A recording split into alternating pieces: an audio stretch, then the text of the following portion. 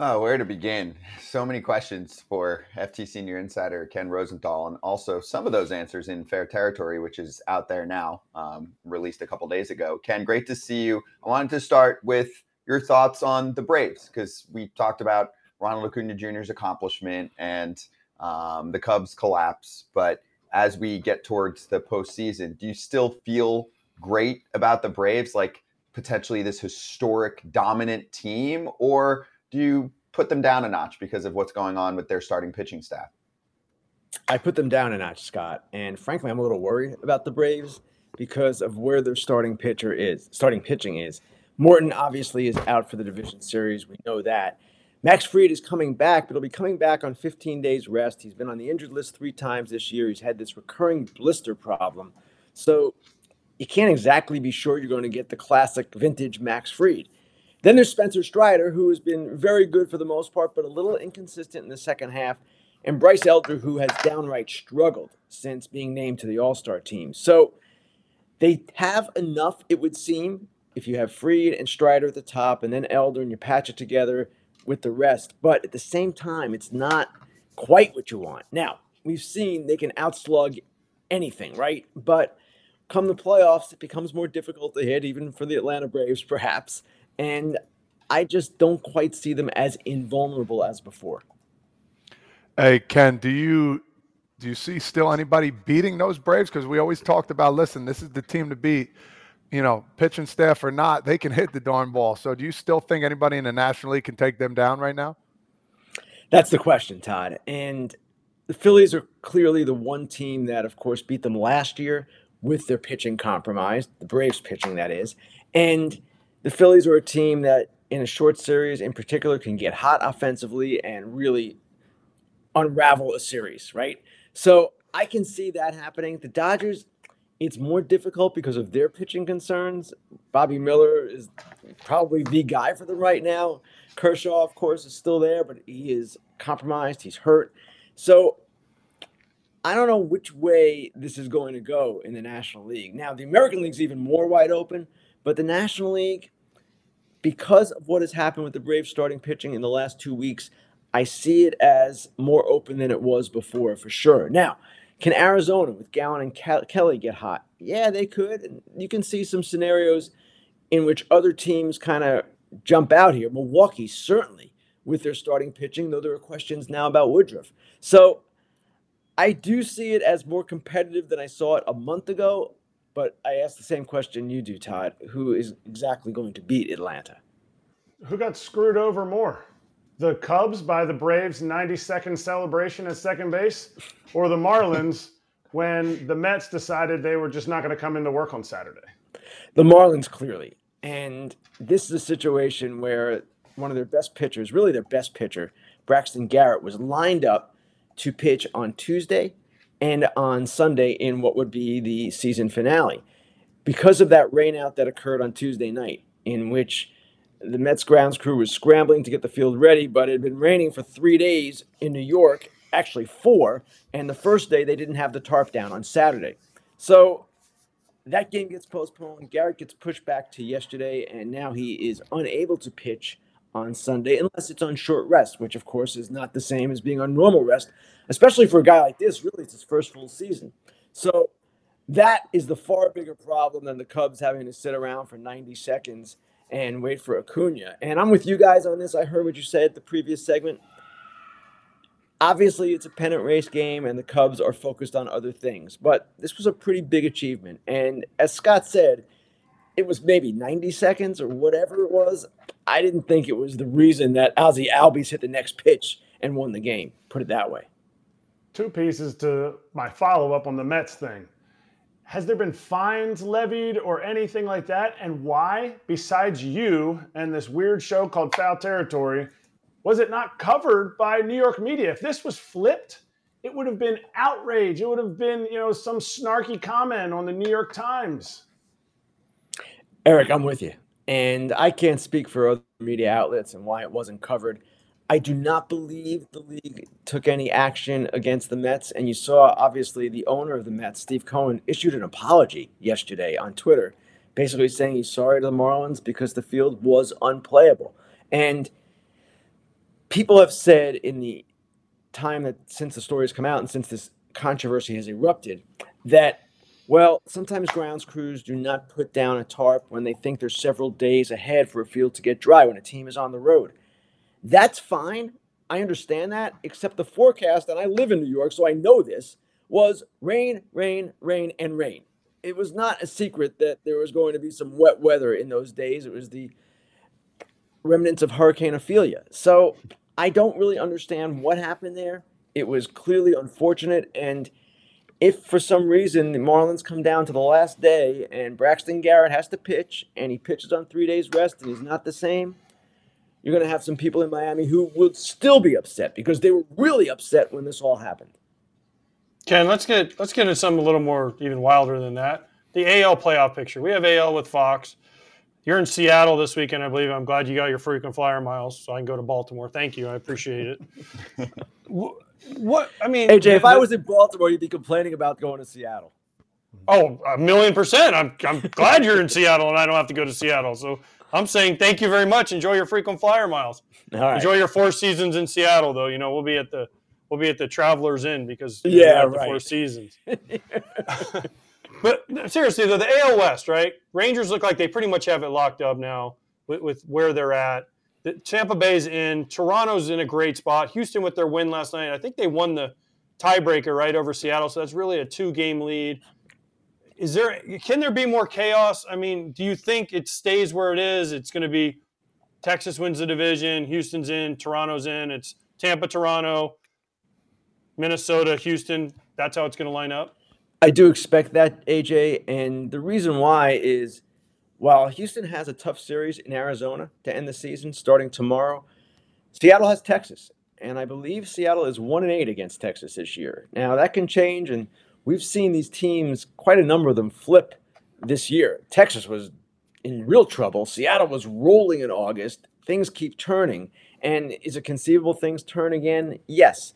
But Texas needs only one win to clinch the division. It could come tonight with Jordan Montgomery on the mound.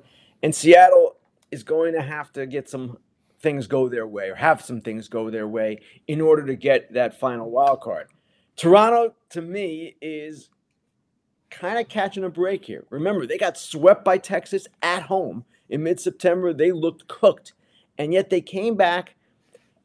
But the last 2 nights against the Yankees, admittedly, good pitchers, Michael King and Garrett Cole, they were shut out both games, and their offense continues to be kind of a mystery. Why has it not been what it was the last 2 years? So to answer your question, I don't see it flipping, but to look at the bigger picture, I do see a wide open American League. I don't see a dominant team here. Every team I can point to in this particular playoff situation has flaws, including Baltimore. So it's going to be kind of fun to see this all play out, but ask me to pick a winner, I couldn't do that. Hey, Ken, something funny. You know, today marks the 10-year anniversary when the pinky got broken of your finger. Do you remember that? Yeah, I have a memory of that, Todd. I remember who hit it, too. I remember who hit the ball and who was mocking me for it. Hey, can we take a look? Is it like disfigured or no? Looks the same? No, actually, Todd, let me tell people what happened here. Todd Frazier hits a foul ball. I've got my head down. I thought I was protected, but I wasn't because he hit the ball so hard and with so much English. It hooked around the screen and broke my finger. Took 10 stitches. I finished the game. It was like the 3rd inning. I finished the game. And then Todd's doctor, the Reds doctor, goes home because it's a Saturday. He's not sticking around. So the Pirates doctor had to stitch it up. But he did such a good job that really you can't even tell that it was ever broken or ever stitched. It looks great. That's amazing because you need that pinky finger to get the wax out of your ears, whatever you got to do with it, of course. Yeah, absolutely, Todd. Anyway, from one Jersey guy to the next, actually, because you're a Jersey guy now. Mike Trout. I want to bring up him a little bit. You know him, the superstar, the guy that everybody wants to be. He's a beast. You talk about in your article about him. He needs to talk to Moreno now. He needs to get some answers because you don't want his second half of his career to be, just like the first. They don't really make the playoffs. They don't do anything. I think you bring up a great point, but do you see him doing that, knowing him, how quiet he is? Well, not say quiet, but he's not really big in that kind of controversy and that stuff. Right. And the point of this, what I wrote today, was basically to say, hey, he doesn't want to be traded. He is not asking for a trade, and people cannot expect him to be something he's not. You can't expect him to be James Harden asking for a trade every 5 minutes. It's not him. He is someone who was drafted by the Angels, signed 2 big contracts with the Angels, wants to stay with the Angels. So the premise was, okay, if that's the case, and he has every right to feel that way, then what's next? And what's next should be a hard conversation with Artie Moreno. Now, he said this most recently earlier this week to reporters, that he does speak with Artie Moreno and the team president, John Carpino, at the end of every season. That's fine, and I'm sure those conversations might be even a little bit more pointed than we imagine. But at this point, he needs to ask questions such as, what is our plan? What is our direction? What the heck are we doing? Because Artie Moreno as an owner is unpredictable. I would even say erratic, and their direction seems to shift year to year according to his whims. So that's what I suggested. Now, I saw a lot of the comments on the article and people saying, well, Mike Trout doesn't want out because he's not a winner. He's not competitive. This actually ticks me off when I hear it, because how do you think you get to be Mike Trout? Just floating along through life saying, hey, I got great talent, I'll just play? No, you're a great competitor. How do any of you guys, Eric, Todd, AJ, anybody else, how do you make the major leagues? Because you're tough-minded and you're competitive. So that argument, I don't buy. And while I would like to see Trout go to a contender, if that's what he wants to do, stay in Anaheim, then that is his absolute right to do that. And there actually are some things to admire about that. The loyalty, the desire to see it through. So don't tell me he's not competitive, he's not a winner, but at the same time, he cannot be passive about this anymore. I would say he needs to go to those guys, Moreno and Carpino, and say, guys, it's time. And if you don't start running this franchise in a coherent fashion, remember, I do have the right to go public. And everyone has a patience level. I would imagine Mike Trout has one too. Good, Ken. It's like you've been listening to me rant on the show for the last couple of weeks. But now, the biggest news I got out of that was, you read the comments in your articles. I cannot wait to get burner accounts and just make up all kinds of bullshit to write in the comment section. Hey, AJ, anything you might say, and you're creative and you're a smart guy, I don't even know if you can match what I get on a daily basis. AJ wouldn't actually hurt your feelings, Ken. AJ just like prods you a little bit. So if you see somebody like a little jab here and there, you're like, oh, flag it, burner account. Well, there are little jabs. There are wheelhouse punches that come pretty much all the time. It's just the nature of it. Mm-hmm. So you said in your article, you said Trout, quote, your exact quote was, he needs to adopt Trout's forceful approach. Now, we've never seen much emotion out of Mike until just the other day when he was almost brought to tears. Do you feel like now as an older player, there might be more of a, as you said, forceful approach that Mike could bring up? I don't know, honestly, Eric. And that emotion the other day was really interesting to me, because this was not a spontaneous news conference at his locker. It was sort of planned in the sense that Mike is going to speak today. Here's the time. Reporters, you come and you talk to him then. So it's not as if they caught him by surprise. He knew he was going to talk. I think the emotion, if I had to guess, and I'm not inside Mike Trout's head, comes from the fact that he is so frustrated that he didn't get back really this year after the hamate fracture. And that it's been 3 years now of a lot of injuries. He's played in fewer than 50% of the Angels games the past 3 seasons, only 41 games in the second half the past 3 years combined. He's frustrated. That bothers him, of course. That's part of it. The fact that he has to answer these questions every year because the team is underachieving, that's part of it. But that emotion surprised me a little bit, simply because it came at a time when you would think he would have actually been kind of programmed, right? He's ready for this news conference. It's his end of the year thing. He does it every year. But no, that frustration came through. And this idea that he doesn't care, he doesn't want to play for the Yankees, so he doesn't care. Just stop, folks. No. Yeah, the Trout hating is insane. It's just always, people are like, oh, he's been hurt for the last few years, so he's not worth the money, and he doesn't care. That's why he's staying there. Bullshit, dude. That dude cares a lot. He's also still got career left. 100%. Like, people saying he's toast, that is pushing it. You're going to eat your words. But the problem is, again, we talked about this the other day. Where can you send him? Because it's a very limited amount of teams. And Artie Moreno, he's not going to want to eat a lot of the contract. So if he does do it, it's so we can spend a whole offseason on this whole between him and Shohei. There's no question, guys. There's no question that his value is not what it was because of the injuries and because of the concern that this is not going to get better. Players don't usually get more healthy after incurring a few years of injury-plagued years. So I can see the concern there, and we all, I would say, probably don't see Mike Trout quite the same way because we know he's been hurt, and as you get older, you're more injury-prone or susceptible, I should say, and that is going to affect him. He's owed 7 years, almost $250 million. It's a lot of money for a guy who doesn't play the full season.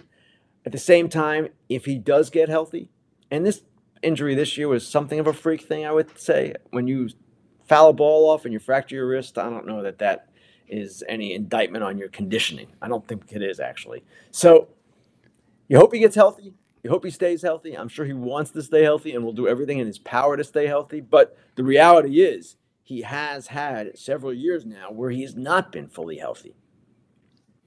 Let's finish with some manager talk. I loved your article you put out in The Athletic about all of the juicy situations that could go down. The two that I wanted to ask about, let's start with Craig Counsell. And I guess that ties into potentially what the Mets situation is now that David Stearns is the guy leading the way in the front office there. What I'd like to do, Ken, is normalize manager free agency. If you are an ownership group and you decide that you don't want to pay someone a certain amount or you don't want to lock them up to a long-term deal, right? Like the Brewers could have come to him at some point and said, we're going to make you the highest paid manager or close to that. Probably would have taken it if I had to guess. I feel like there is yes, thank you. AJ's my director. I feel like there is a misconception here where a manager has to be loyal to his team. Craig Counsell is allowed to leave if the Mets decide to pay him $6 million and the Brewers will only go to $3 million. It's not like he's suddenly ditching his players. Do you feel like the narrative is different for managers compared to players? I do. And clearly teams look at managers differently than they do at players as well. They see them as more dispensable, in my opinion. And they might deny that, but the way they treat them, the way not just contractually they handle them, but also during the course of a season with the way managers serve as almost middle managers now between the front office and the players, they're like a conduit. That shows you that they've been devalued. Now, at the same time, Craig Counsell is a guy who was pretty active in the players' union as a player. He understands how the world works, and I am sure at this stage of his career, as successful as he has been with a team that does not have the resources of many others, that he wants to get his fair due, what he perceives to be his fair due. And right now, managers, the top salary is not even $6 million. So my goodness, when you're paying some players who are not even performing $10 million, $15 million, and you won't pay a manager $6 million, I mean, what are we talking about here? Craig Counsell has that kind of value. So the fact that he isn't signed, to me, indicates that he will be a free agent. It's just like any player at this stage who is not signed. You expect him to go to the open market. And I expect Counsell to go to the open market. And maybe it's the Brewers who step forward and say, you know what, Craig, we will make you the highest pay. We see you as that important to our franchise. Or maybe team. I will say this, that fans who say this isn't a story, or this is Brewers fans who say this, leave our guy alone. Sorry. Sign your guy to a contract extension, and then this talk all goes away. Hasn't happened. So I know you're not a big predictions person, but you put out so many good nuggets in the managing article. I need you to give me higher likelihood instead of predictions. Alex Cora being the GM of the Red Sox next year, or your guy Counsell going to New York? Counsell to New York. Alex Cora is going to be the manager of the Red Sox next season. He already has ruled out being the general manager. He has aspirations to be a GM, but he has basically said that he's not there yet, that he still wants to manage, and he told reporters yesterday that he will be back as the manager next year. So, Counsell, the question is, does Stearns want him? I would presume he at least wants to talk to him. Does Stearns want to fire Buck Showalter to get him? That's an important question as well. That's really the key question. And does Counsell want to go? And where is Counsell's head with all this? We really don't know He hasn't said much about this at all. But at the same time, David Stearns has an interesting choice. He could say, you know what? I don't want to have any upheaval here. I want to learn the organization. Buck is a competent manager at the very least. Let's have him do this at least another year, and I'll see where I am.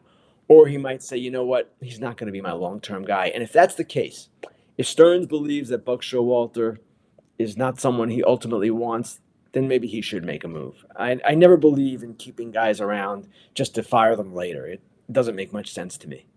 So my other question is about Cora and the Red Sox, Ken. I know you hinted at the fact that some people told you Alex could have been more supportive of Chaim Bloom. Can you elaborate on anything that you heard there verbally? Like, I mean, I remember seeing a couple times during the season quotes from him, like, you know, kind of working with what we've got situation. Is that what you're referring to, or was there more? Well, what I said was that there were friends of his in the game who believed that Cora was not as supportive as he should have been, just as you mentioned, Scott. And quotes like that certainly can be taken in that light. When they had the situation where Chaim Bloom mentioned the Red Sox were underdogs, and then suddenly Cora and the rest of the players were in underdog T-shirts, that was perceived by some to be a jab. But what these people were talking about was more behind-the-scenes stuff that they weren't necessarily privy to and didn't want to share, but they felt that Chaim essentially got a raw deal. Now, the other side of this, and we've all talked about this and written about it, is that Chaim Bloom did have some deficiencies, and there were some things that didn't go so well. The deadline, for instance, I believe Kenley Jansen told Rob Bradford 2 days ago that if they had gotten starting pitching, they would have been fine with going forward. They would have been a playoff team. I don't know if I believe that, but the players, the fact that they did not get more support at the deadline for their quest, and Alex Cora's quest, that obviously bothered them. So there's two sides to this, but at the same time, there definitely is a feeling among Bloom's friends that Alex Cora was not as supportive as he could have been. That's the best way I can put it. Okay. And yeah, we'll get to some of the other ones next time we talk. Unless, you know, the teams get to them first on some of those changes. But Ken, actually, one more thing, if you don't mind, and this is on the manager front, more just wanted to see if you had anything to say about Terry Francona, if you know, you covered him for a long time. No, wait, was he the one that pooped on his scooter? It was you, Ken. There we go. Well, we Did you have that one ready? But I saw the police report. We talk about managers all the time, right, guys? And I just mentioned how some are more effectively middle managers now and really kind of acting as a go-between between the front office and players. Terry Francona had some hard times earlier in his career. With the Phillies, he kind of lost his job, got run out of town. With the Red Sox, we all know what happened there. And in Cleveland, he found kind of a nirvana in his career. He loved working for Chris Antonetti and Mike Chernoff. They have and had a unique bond, a unique relationship in which they were honest with each other. They could go back and forth. And Francona felt he had the support from those two guys that he never really had to the same extent in other places. Maybe at times he had it, but not consistently. So he enjoyed being there. And just from a writer's perspective, a media perspective, he was one of the best people you could ever deal with. He was always understanding that you were going to ask questions, didn't always have to answer them or didn't always want to answer them, but he knew what we were doing, understood what we were doing, and also had this amazing sense of humor and just way with people that you see in his relationships with players, you see it in his relationships with media, his relationships with everyone. And I thought it was so telling last night to see the way the players reacted when he was getting that ovation, how they blocked the dugout to prevent him from getting out of there because he never wants attention on himself. And to see Jose Ramirez, their biggest star, leading the cheers. They've been together a long time, right? Ramirez and Francona, you would not necessarily expect, I don't know, a close relationship. He's a manager, he's a player. They go their different ways, but there was clearly love there. And really, everyone in the sport loves Terry Francona, and he's going to be missed. He's an original. He's a personality at a time when not a lot of managers have the same kind of personalities that they maybe once did. So Terry Francona definitely was one of the defining figures of this baseball era, and I look forward to seeing him inducted in Cooperstown someday. Yeah, same here. Very well spoken. He knew. Ask him the rules. Wait, before you go, what are the What? rules? Is there a wait time for managers, or can I get in right away? Actually, that's a good question, AJ. I'm not positive. I believe they can get in right away, but of course they are subject to Veterans Committee votes. And now we have these different eras committees where different eras are recognized each year. So I don't know where we are in that process, which era we're up to. I don't expect he's going to go in next year, but I do expect he will go in at some point. With the Red Sox hat? Ask him. I don't know. Yeah, ask him. Let's get Oh, him I on like the the show. attitude. Let him know, Damn. Ken. Okay, Yeah. Ken. You can ask Yeah. Jay Weaver. He's coming on the I mean, he show. did win. The general Yes. rule or the general standard is you go in with the hat where you made your biggest mark. Certainly 2 World Series championships with the Red Sox where he made his biggest mark, but he was with Cleveland longer. So I don't know how that would work. Kratz is rooting for Philly, I'm just saying. Yeah, right. Boston. It's Boston. That's my lock. It's Boston. Ken, thank you.